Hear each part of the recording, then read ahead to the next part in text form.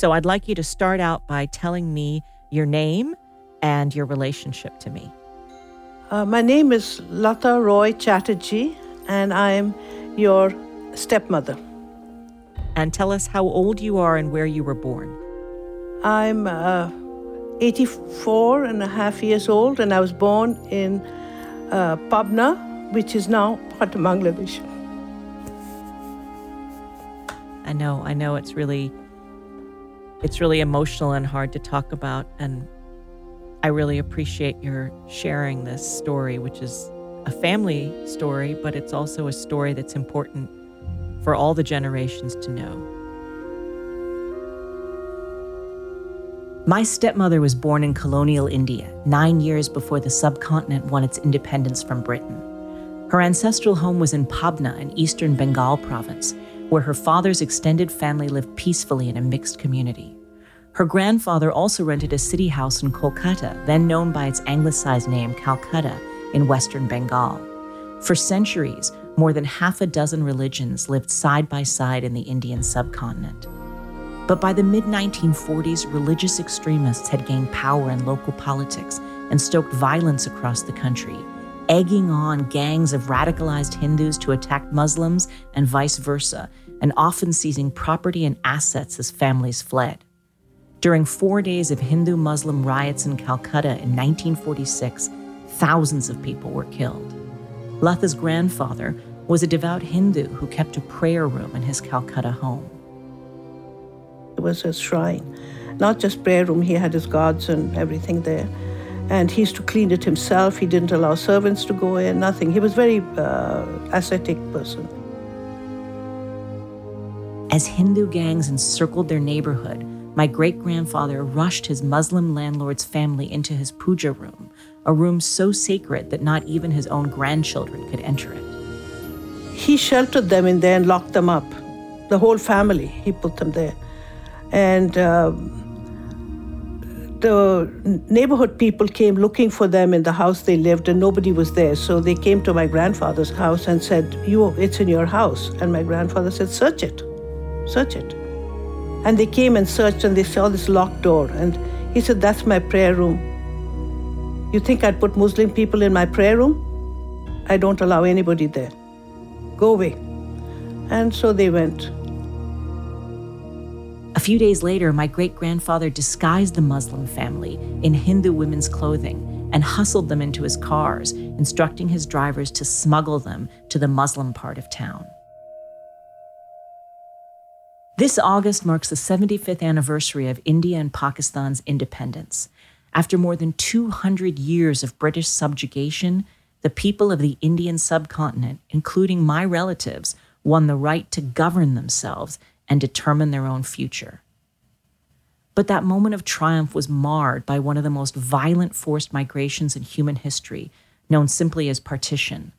Lines drawn on a world map were the catalyst for the massacre of more than 1 million people and forced an estimated 15 to 20 million to flee their homes. It's a dividing line that continues to shape world politics today. I'm Indira Lakshmanan, Senior Executive Editor at National Geographic, and you're listening to Overheard, a show where we eavesdrop on the conversations we have here at Nat Geo and follow them to the edges of our complex and changing world. This week, we'll look back at independence through the eyes of people who were forced to leave their homes, and we'll meet a young Nat Geo explorer who's trying to bring some of the last survivors of the trauma of partition back to their homes through virtual reality. This summer, adventure is never far away with a free 1-month trial to Nat Geo Digital. For starters, there's full access to our stories online with new articles published every day. Plus, every Nat Geo issue ever published since 1888 is in our digital archives. There's a whole lot more for subscribers, and you can check it all out for free at natgeo.com/explore more.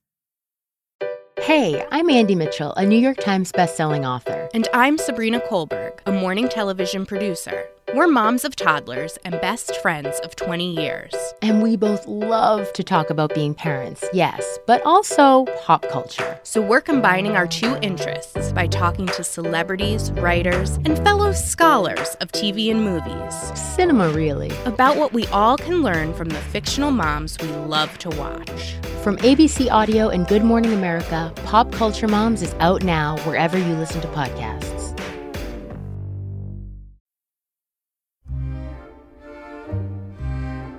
When my stepmother was born, much of South Asia, what is now India, Pakistan, Bangladesh, and Sri Lanka, was part of the British Empire.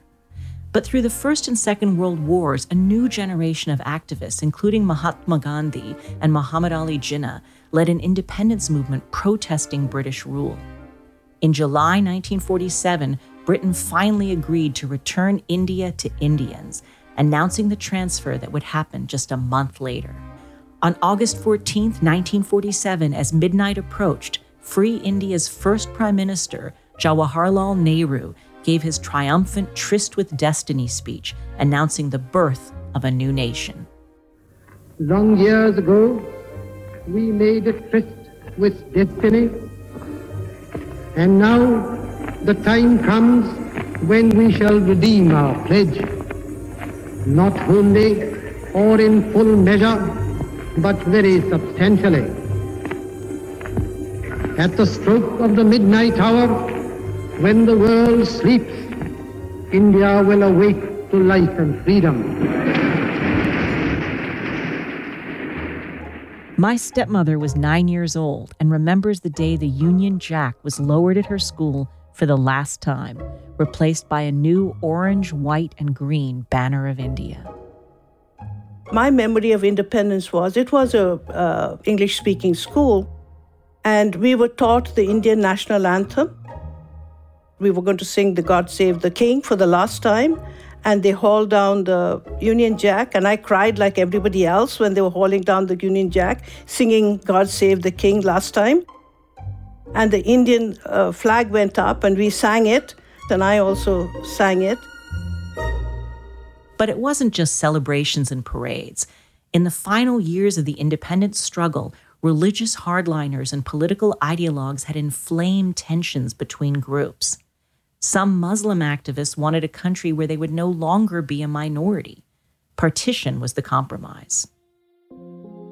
A British lawyer named Cyril Radcliffe, who had never traveled east of Paris, was appointed to chair a boundary commission. His team hastily drew new boundaries that carved out India as a secular, multi-faith nation, flanked on both sides by Pakistan as a new homeland for Muslims. The so-called Radcliffe Line cleaved my stepmother's home province of Bengal in the east and the province of Punjab in the west into two parts, creating East and West Pakistan and dividing communities on two sides of a new international border. At the stroke of midnight, while she slept at her boarding school in the Himalayas, her home became a part of East Pakistan. 2 days after independence, the new boundary lines were announced publicly, and chaos exploded across the subcontinent. Frenzied mobs set upon Hindus and Muslims who were forced to flee to the right side of the new border. Each act of violence led to revenge in a cycle that spiraled out of control. 15 to 20 million people were forced from their homes. Between 1 and 2 million people were slaughtered, and as many as 100,000 women are estimated to have been kidnapped and raped. To give just one example, I want to tell you about the 1947 Amritsar train massacre.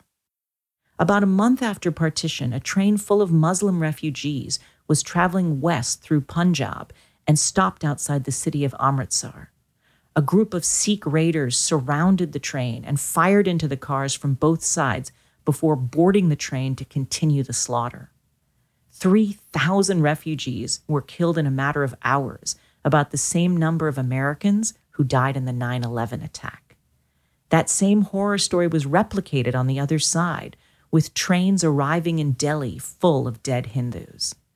Multiply that by 500, and you'll have a sense of the scale of the atrocities of partition.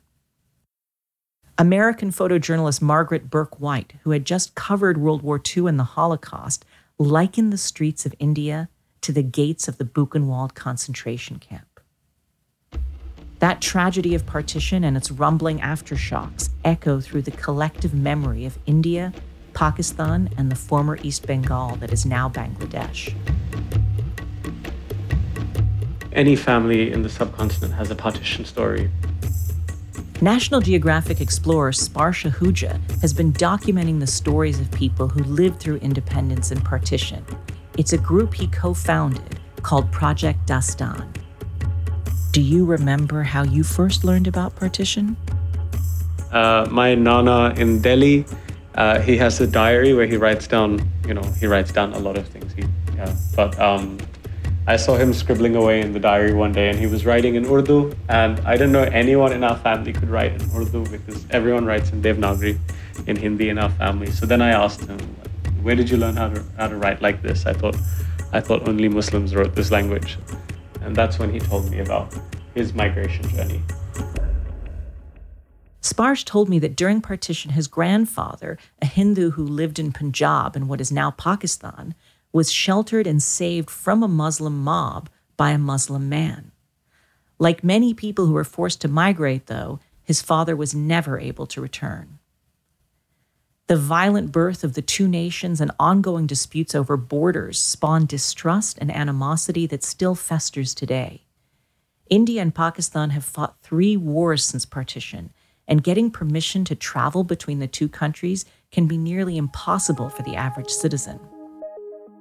So Sparsh came up with the idea of taking his grandfather and other survivors back to their childhood homes using virtual reality. Using video and a special headset, his project allows viewers to experience a 3-dimensional scene that changes as they move their heads, creating the illusion of being transported somewhere else.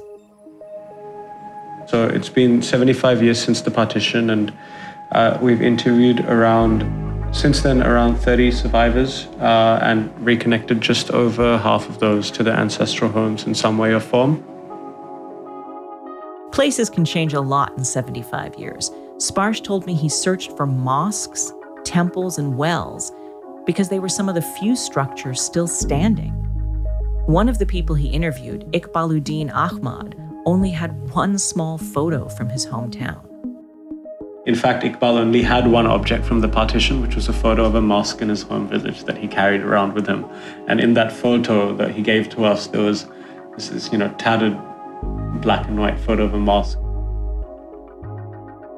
Iqbal remembered helping to build the mosque by handing bricks to the workers. Sparsh and his team were able to find the exact spot and transport him there by creating a virtual reality video that he watched on a headset. So as soon as we put this on, you're going to be transported back to your home. I don't know anything about all these things. You don't need. I just put this on for you, and then it will start playing. Oh, wonderful. Oh, it's lovely. It's lovely. Yes. This was my area. And our village was on top of a plateau. On top of a plateau, we could see miles after miles from there. Is it the same mosque? Oh my God! This is the mosque where we put bricks with our own hands. Honest to God, it's as if I am there. I was feeling as if I have gone back to my childhood when we left that area. Oh, it's so great. But there are a lot of changes. Sparsh grew up in Australia and studied at Oxford University in England. Outside of South Asia, he says, Indian and Pakistanis in the diaspora are often drawn to one another over shared language, movies, music, food. It was that cross-cultural connection that helped make his project possible.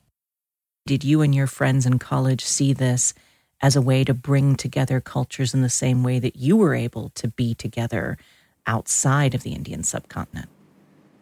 I think at the start, it was very much about our own family stories and our grandparents and how much they'd wanted to see their ancestral villages. So, for instance, my grandfather would always talk about it as if it was going to be his last wish before he passed away. And then when I did my grandfather's story, I met the family that had saved his life and had sheltered him from a mob, because the village had not changed much at all. So the family was still there. You have probably heard a lot of stories like that, with the good and the bad side. Yeah, of course. I mean, I think like my grandfather's story is poignant in particular because obviously it's like a Muslim family that saved his life, but it was also a Muslim family that forced him out of that village. So, and that goes for, I mean, not just my grandfather, but anyone who had migrated to Pakistan as well. So I think it goes to show that this was, I mean, the line was drawn in the name of religion, but what it brought out wasn't anything about religion, but really about human nature. The way we dealt with these tragedies showed us more about ourselves than it did about the faith we practiced. Meeting Sparsh and hearing about his project made me want to speak with my own stepmother about her experiences as a child. Tell us a bit about what it was like to be born in Pabna. What was the town like where you grew up? It's now Bangladesh, but when you were born, it was colonial British India. It was wonderful. The childhood was innocent and we had a lot of fun. There was no hatred, or we never grew up with the concept of caste differences, religious differences. So my best friend was Muslim and I didn't even realize. And it was a very innocent childhood, full of play and mischief. We had a huge playground and all the neighborhood children would come and play. My grandfather was the Raja, or the Zamindar. A Raja was a Hindu nobleman or local prince, and a Zamindar was someone who owned and managed large land holdings. Latha's family was in charge of 5,000 square miles, a parcel the size of Connecticut that covered 4 British districts. So you had this idyllic childhood. Tell us about the elephants. Oh, well, when I was young, we had 3 elephants. My memory was there was a little baby elephant, and I, of course, appropriated it. And I really honestly believed it was mine. And the male elephant was my brother's. This is what I believed. And my sister had the female elephant, and I had the baby elephant. That's how we were. And I was the only one that would hang around the elephant. I would feed, I would steal bananas and go and feed my elephant. And it just, I loved it. I would hug its legs. It was so peaceful. And after partition, of course, I don't know what happened to the elephant. I was scared to ask. Everything about her life changed after partition. When she and her siblings had school holidays, instead of going home, they'd visit their maternal grandparents in Calcutta on what was now the Indian side of the border. All of her father's relatives, now refugees from East Bengal, were crammed into the one house together. Each family got one room, and in that room they lived, they slept, and they cooked. Each one cooked their own food because people were earning what they could. So it was cheek by jowl, but you enjoyed it. Oh, yes. It was glorious. Cousins and, in-laws of cousins, we were a pack of children playing around. But Latha didn't understand why they couldn't go home to Pabna. Nobody explained, but yes, I did. I used to say, why can't we go home? Why can't we go home? By the time I got into my teens, I knew the partition and I knew we were never going back. So there was no hope. That's because home didn't belong to her family anymore. They lost their house, their neighbors, and all the land holdings they managed and owned. My grandfather, the Raja, had died in 1949. He got cancer, but he did not want to get treatment. He wanted to die. He wanted everybody to go back and live on our ancestral lands, but my father and my uncles, none of them wanted to live in a Muslim-dominated country. They were scared of losing their religion. They were very devout Hindus. So he really didn't want to live anymore. So he died. And it was my maternal grandparents who supported the family because everything was confiscated by the Pakistan government, the house and everything. While many Hindus with property in East Bengal and Muslims with homes in West Bengal traded their assets when they were forced to cross the border, Latha's grandfather refused to sell. He never sold any of his land. He had vast lands that were not zamindars, that belonged to my family. They had bought. That's our ancestral land. We've been there for thousands of years, or hundreds of years. And our wealth comes from there. I will not move it from that. It belongs to that soil. He said, that money, that land was bought with the work of peasants. It's their land and I will not sell it. He gave it away. My great-grandfather's refusal to sell or trade his land became a huge source of conflict in the family. Latha's father was enraged that the family had lost their livelihood. Yeah, we knew. We knew that he was not well. And when we came back from the boarding school, we found he was no longer there. He was abusive. Physically, he was beating up. He went to kill his own father with an axe, and it was really very ugly. He had to be committed to the insane asylum, yes. He was sent away for 7 or 8 years. And then he was cured and he came back and he lived with us, but never integrated with the family. For Latha and her family, East Pakistan, now Bangladesh, was just across the border, but it might as well have been on another planet. All those decades you were living in India, as an Indian citizen, tell us why you couldn't go back. Well, people were too scared. People too scared. They felt they would get killed or they would have to be forced into, Muslim religion if you stayed there. And they were rich people, so they would be targets. And fear. It was total fear. And my mother made me promise never to set foot in Bangladesh until she died. Now, why did my grandmother not want you to go back? She was scared. She was scared that I'd get killed. She had experienced partition. She knew what it was. She knew the violence, and she didn't want to. So the concept was not there ever even. I'm the only one in my family that wanted to go back and see the ancestral lands. But no. My uncles, my father, nobody ever went back or had any desire to go back. It was like dead to them. For more than 6 decades, the land was dead for my stepmother and her family. Then, some years ago, Latha was hired by the World Bank in her capacity as a geographer to study a new bridge close to her ancestral lands.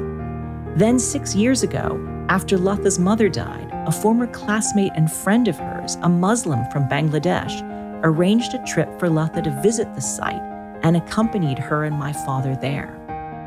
And I said I'll maybe just see the landscape and pick up some soil and come back.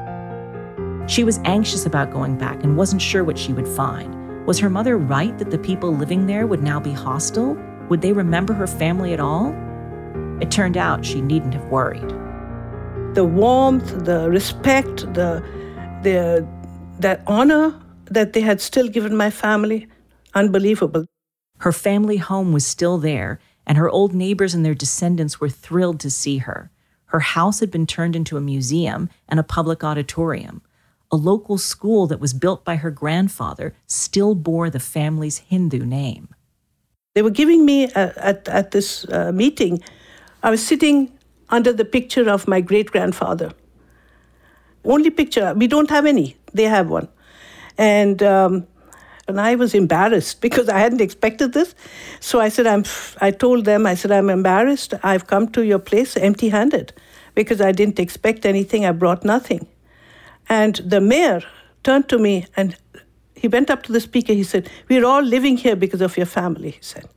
Can you imagine? 65 years, not a single member of my family had visited. That is the connection people to people. So, Latha, I love that story.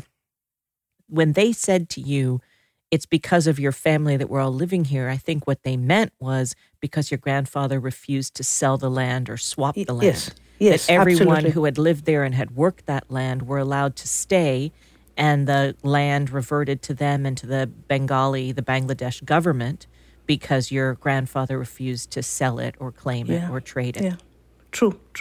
The Bangladesh government took the zamindari land, but they cannot take the land that, you buy and you possess. But the people got the private, the peasants got the private land. Basically, the people who were working the land in that feudal system Yes. under your your parents and grandparents, those Yes. people got to keep that land because Yes. your father refused to sell it. Your grandfather refused to sell it. Yes. The story of partition didn't end 75 years ago. It's still happening today as people search for common ground across national and religious boundaries. Bengalis do this every day. Hindus from West Bengal and Muslims from Bangladesh can cross their borders without fear, with visas that are easy to obtain. My relatives and friends in India and Pakistan say it's the politicians, not the people, who nurse grievances and still fan the fear and hatred. We were one people. Peoples are joined by their culture. And that's the partition where religion is a small part of it. A religion, you can make it into a issue of hatred. The Rig Veda, which is the oldest Hindu text, it says that the divine is one and the sages call it by different names. That's what Gandhi was preaching, right? That's what my grandfather suffered for. My father did too. Trauma, yes, there is trauma. There's tears in my eyes, right? There is trauma, but it can be a healing trauma. The project is a healing process. Pain is part of life. What you do with the pain is part of character. Sparsh told me that he noticed a pattern in the people he interviewed. The younger they were at the time of partition, the more likely they were to want to go back home, virtually or in person. Maybe like Latha, if you were too young to comprehend the politics and the horrors, the memory of home isn't poisoned. That gives me hope that we have a chance to move on. Partition was a mistake, and that caused all this pain and trauma and destroyed 2 generations, my grandfather's generation, my father's generation. I don't want to go into all the painful details of what all of them suffered. But we're okay. We learned to be resilient. We learned to depend on ourselves. And I'm hoping your generation and the new generation will learn from these mistakes, not repeat them. Learning about Sparsh's project also made me think about how to talk about partition with my own sons, aged 11 and 16. How will their generation think about independence and partition after the last survivors who lived through it die off and history moves farther into the past? As Sparsh points out, this 75th anniversary of independence may be the last time we can hear these stories directly from the people who experienced them. We've interviewed over 30 people, maybe 20-30% are now no longer with us. And so my generation is the last generation that can speak to their grandparents and say, what did you go through? Can you tell me about your story? And after that, everything will be filtered down through families and it will become collective memory, and collective memory becomes hearsay, and hearsay becomes influenced by politics. And so you lose that sense of original voice. You lose the ability for the person to speak on their own behalf. And so I think the most important thing that we're trying to do is to get these stories on record before it's too late, and also showcase them in a way that's engaging for modern audiences. Partition may be in the past, but it's not behind us. The repercussions still reverberate today in the political tensions between India and Pakistan. But maybe understanding the past and making connections, even virtual ones, across that border can show us a way forward.